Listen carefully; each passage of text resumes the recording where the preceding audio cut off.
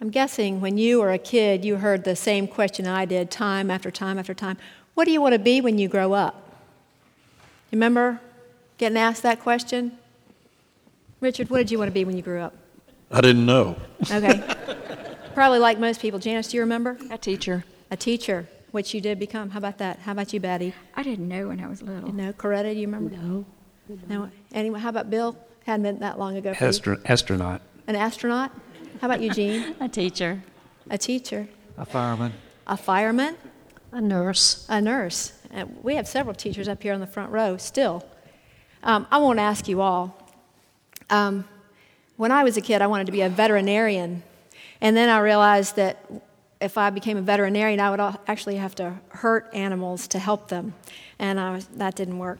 So there was a little boy named Billy, and his teacher said, "Billy, what do you want to be when you grow up?" He said, "Possible." And the teacher said, "What do you mean, possible?" He said, "Well, my mom's always saying I'm impossible, so when I grow up, I want to be possible."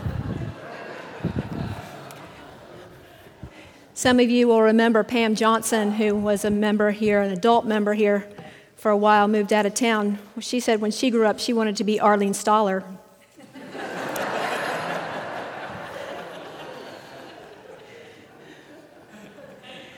Well, we think about who we are now, not just about who we wanted to be.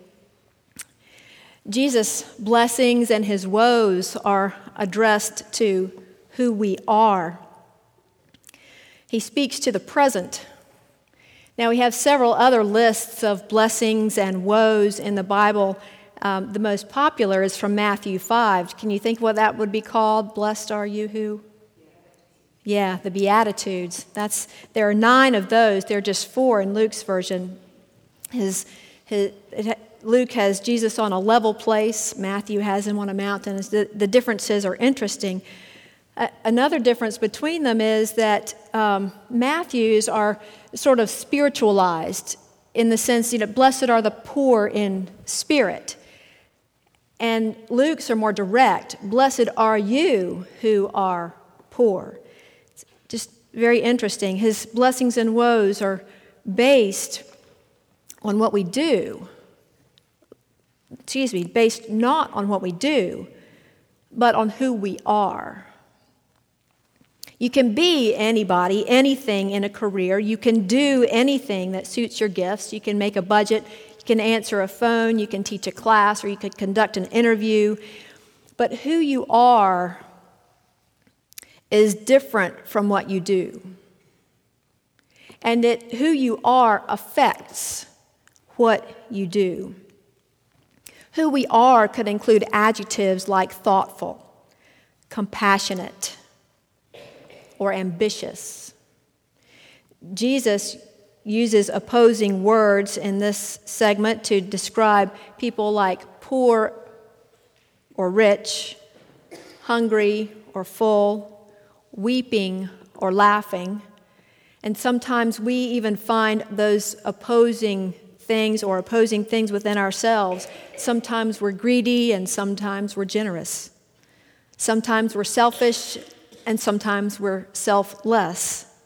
Sometimes we're proud, and sometimes we're humble. Who are you? And do Jesus' blessings and woes speak to who you are now? Well, we'll come back to that a little bit, but after these couple of paragraphs of focus on who we are, then Jesus moves to what we do. Because we're sensitive to the fact that who we are inside affects our behaviors, affects our actions. How do we act or react even when we are poor, hungry, crying, or friendless? And Jesus says, without retaliation. As you've probably heard, if we stuck with the eye for an eye, tooth for a tooth rule, we would end up living in a world full of people who are blind and toothless. The scandal of Jesus' propositions is that it's a complete reversal from what people knew and even sometimes what they experience inside. Rob Moore told church leadership last weekend that in the United States we're now living in a post-Christian society. If you didn't sense that already, we Christians are now the outsiders. 50% of the people, he said, in the United States are unchurched. And he delineated that between de-churched. He said not de-churched, meaning they've gone to church and they've decided to leave, but unchurched. They've not been in churches. They don't know what we do in here for an hour on Sunday mornings. So now we're like in a counterculture, very different from when most of us grew up. My mind goes back to the powwow that those of us who went on the mission trip attended this past summer. A powwow was very different and foreign to those of us who were watching it as outsiders and not understanding the language or the dancing or exactly what was going on. But that's a way that the American Indians maintain their culture. Now, if we Christians are to maintain our culture, there are certain things that we need to do as well. A publication from the Alban Institute suggests these: prayer, worship, forgiveness, weekday spirituality, hospitality, compassion, leadership in congregations and in daily life. That all of these are activities that deepen our relation to what we hold sacred. Christian practices like this form a way of life. Form, you think about a potter's wheel, form a way of life through which faith takes form and becomes embodied in our bodies, in the world that we share with others. Now, Jesus kind of wraps up his statements by what we know as the golden rule: do unto others as you would have them do unto you. He wasn't the only one who said it. The Interfaith Prayer Breakfast brochure for several years had the same or a very similar statement from all of the major religions around the world. So it's across the board. I tried to use this as a moral lesson on Friday afternoon with Noah. Noah is 5 and was looking for a bag of Skittles from his Halloween candy. And so he went upstairs to his room to look for his little plastic bucket, and the bucket was empty, completely empty. It wasn't just the Skittles that were missing. Everything was gone. Well, it wasn't his little sister. It was the dogs.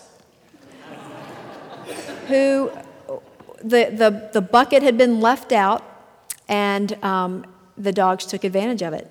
And so then that meant the only bag of Skittles in the house was his sister's. Well, no, now... He took the Skittles to Lauren when we picked her up at preschool and told her what had happened, and she shared her Skittles with him. I know, isn't that sweet? But the reason I wanted to use that with him, this do unto others as you would have them do unto you, is because so I could say to him later, remember when this happened, because he's going to be asked to do the same thing for her someday. There's a Japanese proverb that says, the cat is a saint when there are no mice about.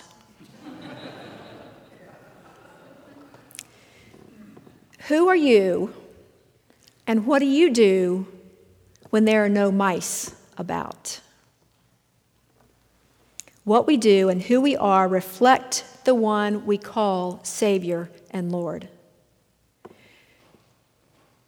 That means we're not our own lords and saviors.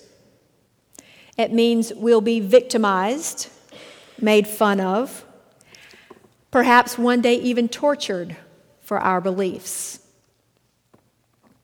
There are two pieces of good news in that. One is that our reward is in heaven, Jesus tells us.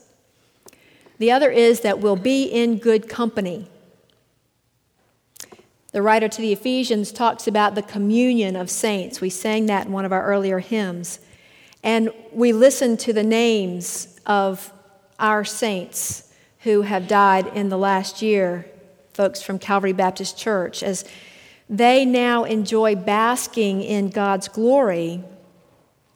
We join them as we gather together today in worshiping God, in basking now, this very moment, in God's glory. It's not just distant. It's not just a later reward. It's now.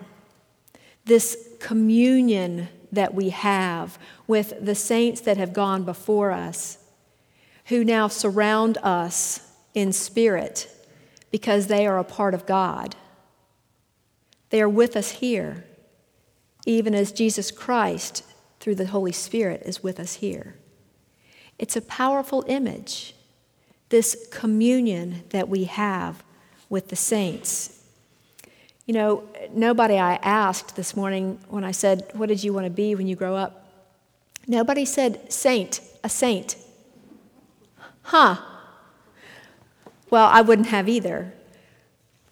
But I think that that's something still to which we can aspire. That when someone says, maybe not what do you want to be, but we might think about whom do we want to be like? And then we can actually become a saint for someone else. Saints aren't Jesus. They're not a perfect person. They're ordinary people with the same foibles that we have. They just knew how to use their gifts well. They recognized the gifts that they had, and they used them. They had shortcomings, just like we do. They had addictions or jealousies or control issues or bad breath. But they still are our ordinary saints. A couple took their young son with them on a trip to Europe where they did the typical tourist trek of going through and looking at all the cathedrals and then seeing in the stained glass windows all the saints. And so someone asked when he got back if he had learned what a saint is. And he said, yeah, a saint is a person who the light shines through. I like that image. So your questions, your questions of your spirit during communion and this week ahead are, who are the saints that God has given to you? Who are they? And whether they are alive or dead, how might you be able to thank them? And then third and last, what might you need to change so that one day you can become a saint for someone else? Let's pray together. God of love, you surround us with your love and your power, and with the saints, people of faith and boldness who have gone before us and who now care for us through you. Lord, help us to have the courage and the boldness to be like them in the way that they worshiped and in the way that they served you with their own unique gifts. Thank you, O God, for these saints, for their presence in our lives, and especially their presence around this table of communion. We pray in the name of our Lord Christ. Amen.